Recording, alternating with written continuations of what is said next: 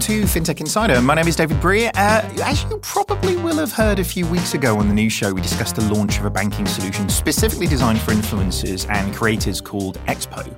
I made a couple of comments about influencers' earnings and questioned a few of them about whether that would be a long-term living or not, or whether the product itself was even too niche. What happened after that was XPO CEO pretty much called me out on it in a blog that he put up on LinkedIn and tagged me in it as well, which I thought was very elaborate. There was some myth-busting around influencers, the creator community, and how much they'd really been left out by traditional financial services products. So what we wanted to do is bring on and chat about that, have a little bit of more of an understanding, try and dispel some of the pieces that actually we sort of see in the industry about influencers and really what that stands up to be. So please welcome to the show Lotanna Ezeike, who is the founder and CEO of XPO. How are you doing, Lotanna? I'm good. I think I'm tired of the Twitter fingers and blog fingers, to be honest. So it's nice to talk to you. Yeah, I mean, you were up early in the morning doing that, so it was really, get it off your chest and understand, which is good because actually it's critical to you're trying to support a community, right? So actually getting out there and representing the community is super important. But for everybody who listened to that show, and I know we covered it in the news in terms of what Expo is doing, but tell us a little bit more about why you started the business and actually what is the problem that you guys are really trying to solve. Yeah, so we didn't actually start solving this issue. So we actually launched 3 times, and I think this third time we finally got it. So we actually started off as the usual stuff, connecting brands and content creators. It's probably thousands of marketplaces like that now. But we kind of used that as a learning ground for us to really learn what the real issue was. Ended up finding out that 85% of our campaigns were actually from content creators bringing external campaigns into our platform. At first you think, hey, that's some great stats. That means people really love our marketplace. End up talking to them. They're like, hey, we didn't really use you for new campaigns just because you paid us quicker. And I was like, oh, okay, cool. That's quite interesting. Talk to them more. And then there was one content creator we spoke to specifically called Grandy Cat. She's a fashion blogger herself. And I think she had a deal with River Island at the time. So we were like, hey, what if I paid you 90% of that invoice tomorrow? How do you feel about that? Essentially normal invoice factoring. She was like, fuck yeah, 100%. Why wouldn't I do that? So at first we were like, hey, yeah, this is it. Then we found out so we were actually going 30% month to month from probably January 2021 to about, March, April. Ended up finding out that, creators are giving us small value invoices. Like we're talking £800, probably 1,500 maximum. Then I did one crazy thing one day. And I switched the pricing from 10% to 0%. I just wanted to see what would happen. Essentially, we got 2 months of invoice value in that one day. And end up finding out that, hey, the real value isn't really from us charging them the 10%. The real value is actually the financial data that we get, which is extremely unique and actually really shows you or shines a light into how much content creators are earning. So essentially what we do is that we leverage that data and be able to actually help content creators know their worth, actually know what to charge, because right now they kind of just choose prices out of thin air. And also in the future, give them access to financial services because, I'm an ex-banker myself, used to work at Barclays, used to lead digital, end up finding that banks don't actually understand how content creators earn. They don't really want to or care to anyways. So we essentially become that translator, that broker where we actually broker the data and say, hey, that mortgage that you sold this person wasn't, good for. We can actually see from the earnings of the content creator that they are good for it.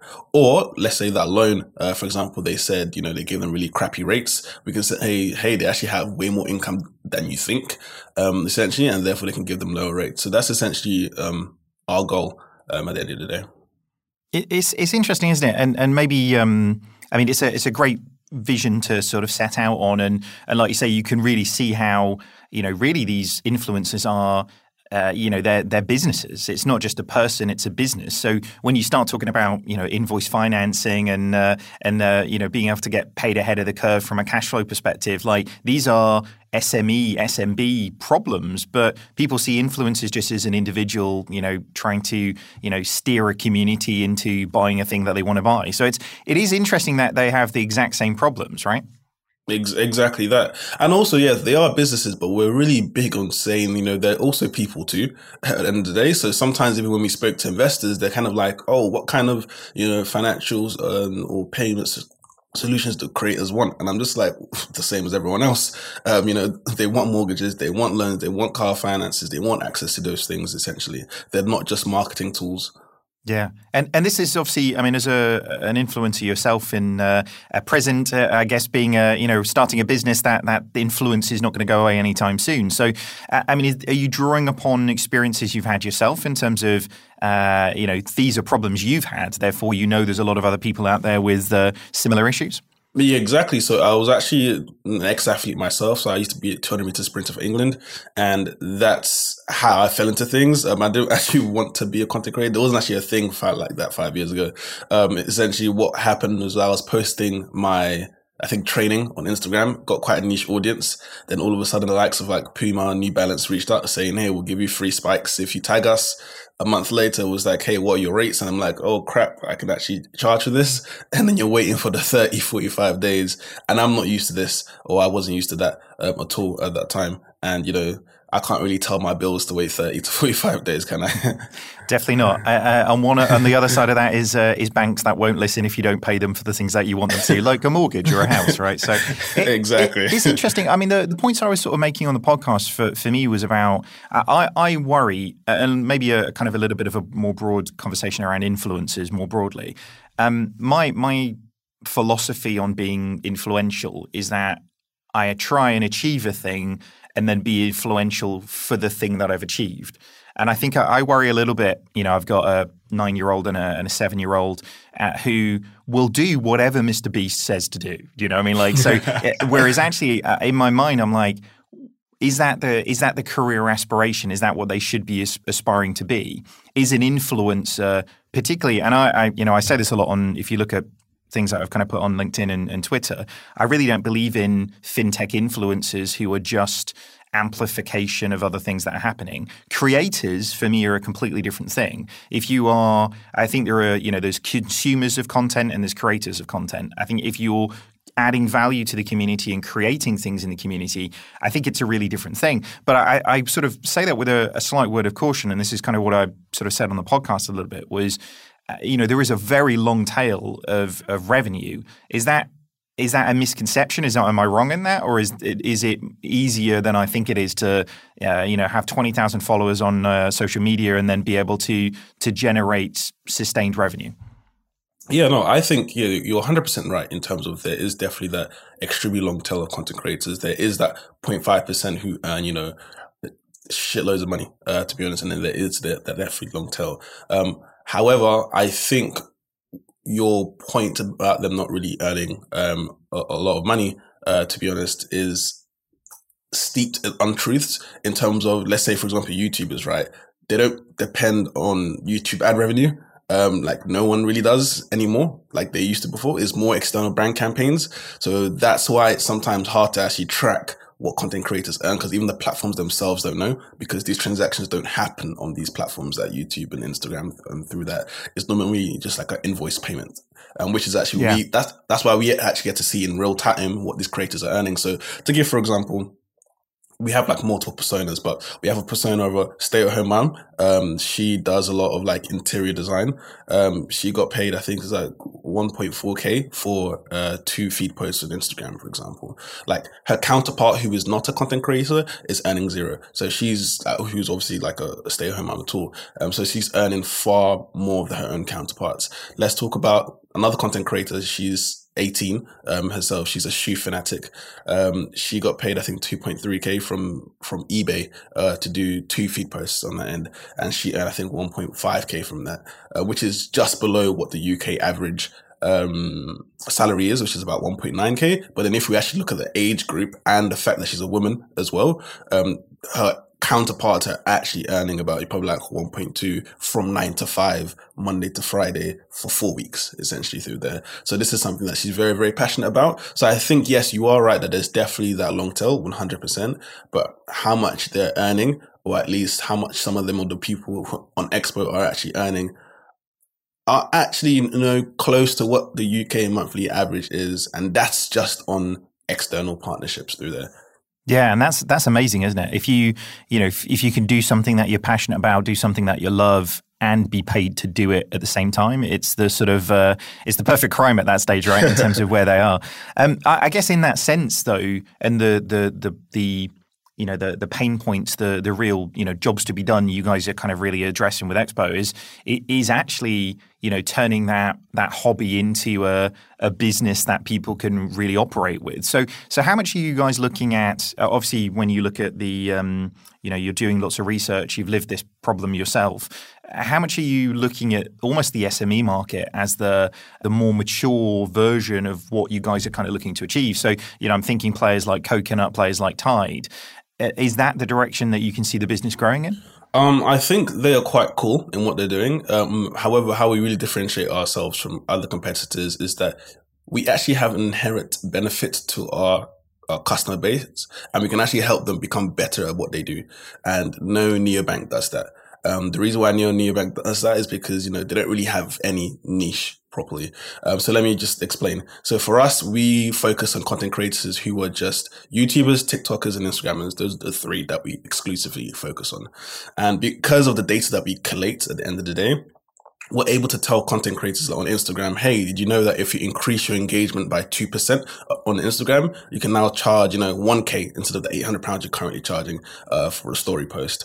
On a YouTuber, we can say if you increase your watch time by, 2 minutes, you can actually, basically just change one variable and they can earn more, essentially. So that's actually helping them earn more and earn more faster through us. And no other neobank is actually really helping their user base, because their user base is not niche at all. And I think the one reason we're able to do this is because when you're filling out an invoice, so let me just give you an example.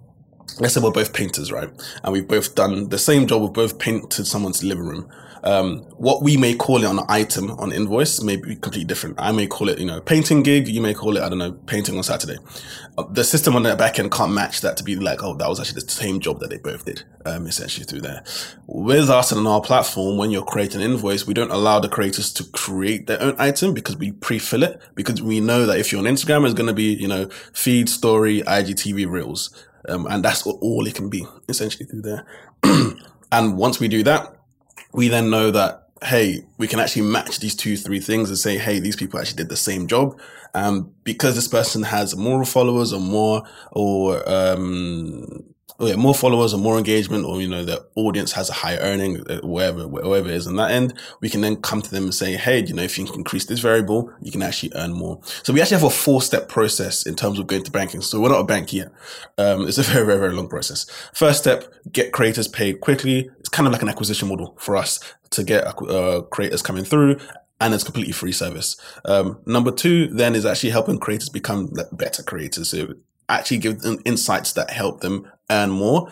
So for example, there's been a huge thing about, the influencer pay gap or creator pay gap.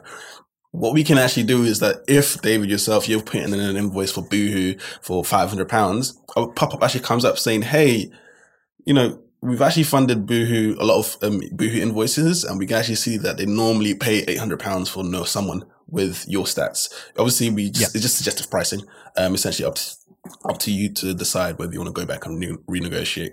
Then the third step is that's a really interesting point though, just on that, because most people, it's hard for creators to really understand their wealth, right? Or their worth rather. So that's a really interesting piece, because if somebody, one person's charging like £15 and somebody else is charging £1,500, but they're essentially doing the same thing with the same amount of followers and the same amount of engagement, then so you're helping people almost understand their worth. Oh, 100%. Whether that be, either increasing their prices or decreasing their prices based on actual factual data, that we have, not just, kind of like pissing in the air and choosing something. And then our third thing is then compliance, because of the content creators they are here in the UK, probably 1% are trying to be compliant. And of that 1%, only 1% are actually doing it properly. Some of them just kind of use QuickBooks and Xero and then, just upload random documents and hope everything's okay. So we just want to have something simple and light touch, like how much the taxes will be. And then maybe in the future, then ring fencing that for them, so that they don't have to do the calculations themselves. And then the fourth step is then obviously banking those content creators, which comes in 2 folds, right? First fold is, without essentially the banking license, where you can then broker the data. to credit bureaus, lenders, et cetera. And then the second step is actually providing those financial services directly to the creator, which is where things get really, really fun. Yeah, no, it's super cool. It's the point you were making around the niches. Do you think this is where, obviously you've had some time, at Barclays and a big bank as well. Actually, are you seeing, and we see, globally, we're seeing players like First Boulevard aiming at Black people, Daylight aiming at LGBTQ.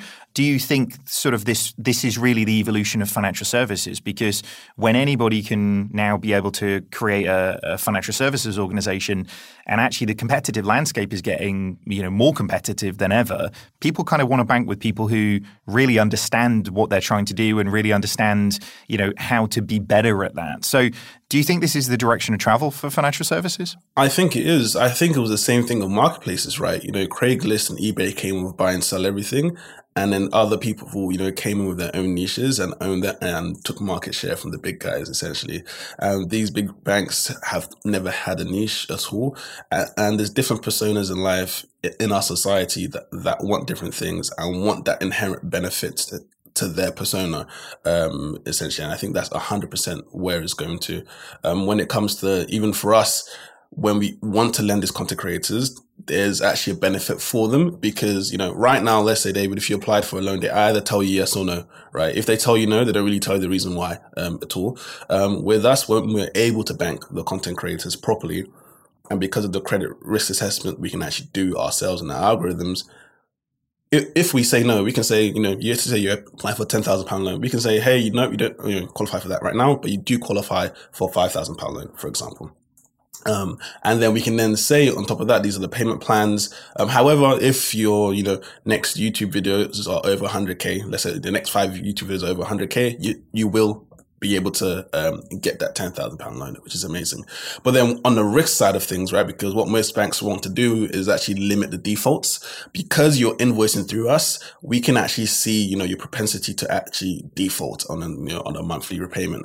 And actually on the spot flexibly restructure the loan agreement because we know, how much you're going to be earning this month as well.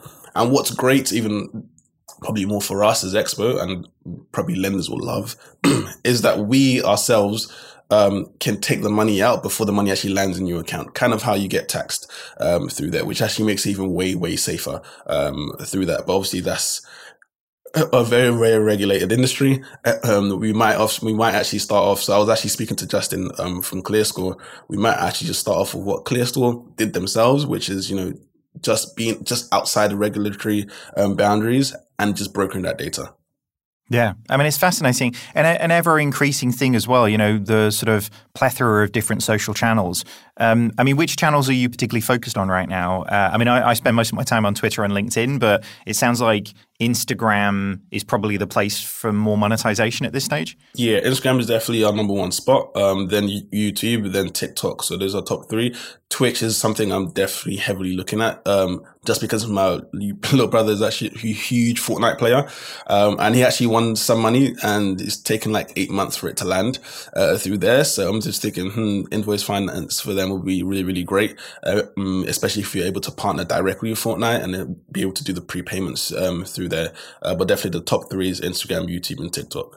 Sounds good. Well, I really, really appreciate you reaching out. I really, really appreciate you writing the blog. I can see this succeeding, and like I say, this niche can definitely be successful. Coming back and let me know when you're doing LinkedIn, because I think at that point, then I'll be up for this. In terms of where can people learn a little bit more about what you guys are doing, and where can they find out a little bit more information about you as well? Yeah, for me is LOTTS XPO on all platforms. And for the brand, it's just XPO app on Instagram, and we post quite a lot. I'm also on LinkedIn as well as Lotanna Ezeike. Very cool. Very cool. And congratulations for the success. It takes a hell of a lot to start a business and get it going. It's an amazing thing in itself, just sort of doing that, isn't it? It's an interesting transition as well from sports person through to sort of business person. It's a pretty cool transition, huh? Thank you, man. No worries. All right, guys. Well, thank you very much for joining us on FinTech Insider. You can find me, as I just said, over on LinkedIn predominantly these days. I really should think about opening up another Instagram account, shouldn't I? And see if Lotanna can help me on that one. But thank you very much for listening, everybody. If you want to join the conversation, you can find FinTech Insider and 11FS on pretty much every social media channel at this stage. Or if you really want to, just email us on podcasts@11fs.com. Thank you very much for listening, everybody. Goodbye.